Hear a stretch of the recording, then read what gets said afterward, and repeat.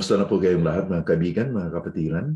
Again, welcome sa ating God's Word for Today devotional. Salamat po sa inyong pagsubaybay, sa inyong sama sa atin sa ating devotional every morning. And we pray na maging blessing ito as we begin the day. Patuloy tayo sa Nehemiah chapter 2, verses 7 to 8. Dalawang talata lang this morning. Nehemiah chapter 2, verse 7 to 8. Sinabi ko naman sa hari, kung ikakalugod ng hari, bigyan sana ako ng mga sulat para sa mga tagapamahala ng lalawigan sa kabila ng ilog, upang ako'y kanilang paraanin hanggang sa ako'y makarating sa Juda.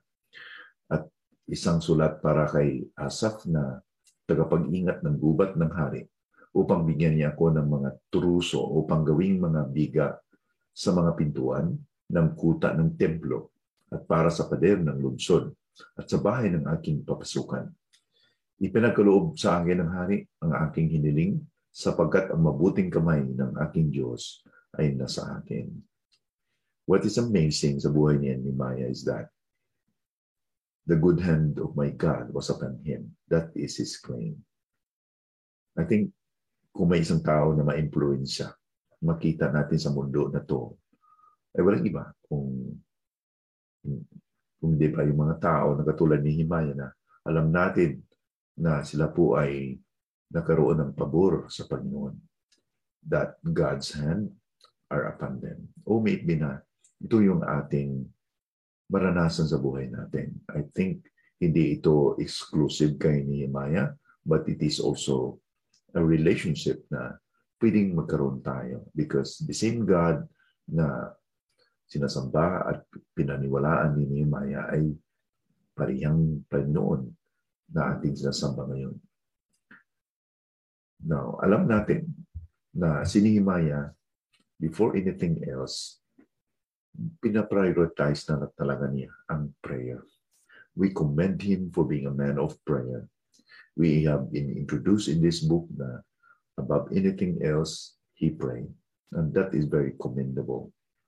But what is more notable or commendable in his life is that in his prayer, and even after he prayed, he personally committed to be an instrument na maaring gamitin ng Panginoon as an answer to his prayer.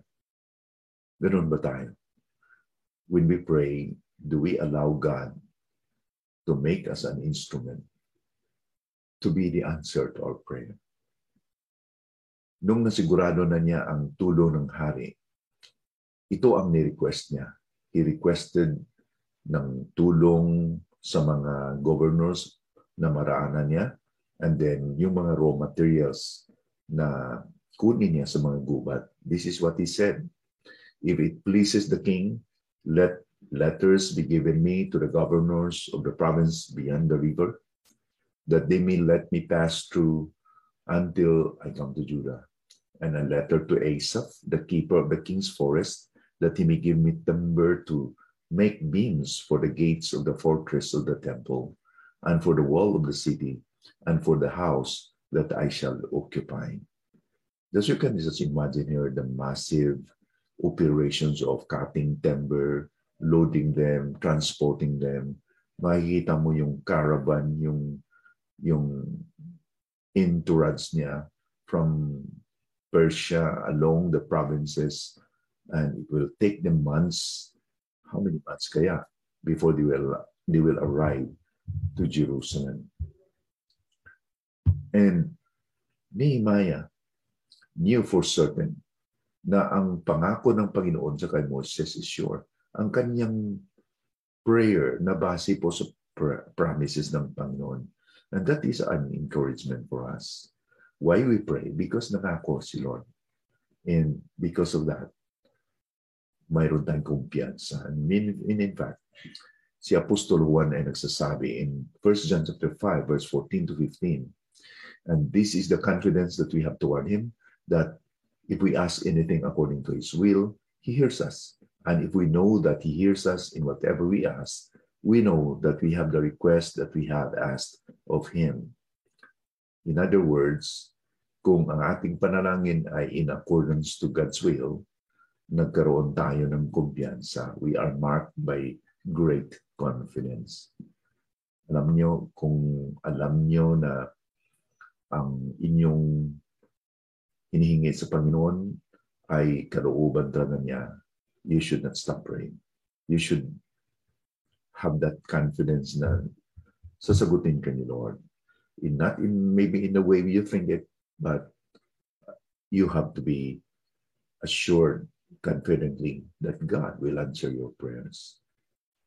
Nehemiah knew for certain na ang kamay ng Panginoon was upon him.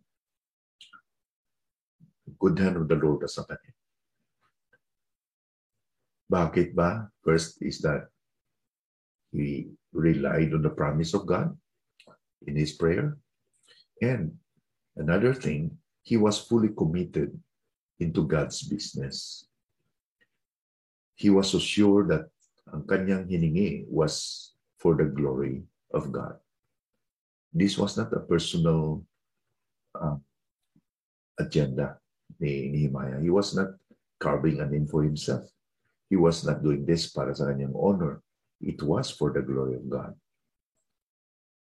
Si Hudson Taylor, the founder of the China Inland Mission, now Overseas Missionary Fellowship, he said, depend on it.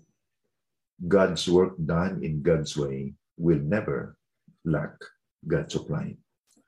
He is too wise a God to frustrate his purposes for lack of funds, and he can just as easily supply them ahead of time as afterwards, and he must prefers doing so. Yun ang Panginoon, maasahan natin. Kung siya ang nag-umpisa, tatapusin niya yan. Ang kalooban ni Lord, kung ginagawa natin, will never lack supply. God will always provide. And this is the amazing thing about following the Lord and putting God as first in our lives. He will go before us. Kung siya ang ating partner, when in fact siya ang nanguna sa atin, there will be no such thing as impossible. It seems impossible at the outset, but magugulat ng tayo because God will do something beyond our expectations. God is a God of surprises. God is a God beyond our expectations. So this is our God. And let it be that today, sa challenges na ating hinaharap, kung saan tayo, sa trabaho, sa bahay, kung anong ginagawa natin, marami tayong mga challenges. Let's believe God is with us. The favor of God will be upon us. His hand will be upon us. Siguraduhin lang natin that we are always on His side. Manalangin tayo. Thank you, Lord, for this example of Nehemiah, how he had trusted everything, and how he had influenced the king, not because of how smart he was, how influential he was by himself, but because, Lord, ikaw ay nandyan sa buhay niya. Your hand was upon him. And everyone who will be affected ay inyo pong hinipo silang lahat, Panginoon. You touch each one of them, including the king, the governors, and all those people affected. Thank you for the assurance that you are our God who can do these things, even now in our situations today, whatever it is, Lord. Sa mga kapatiran na nakikinig at nag-subaybay sa ating devotional, Lord, maaaring marami silang mga challenges today.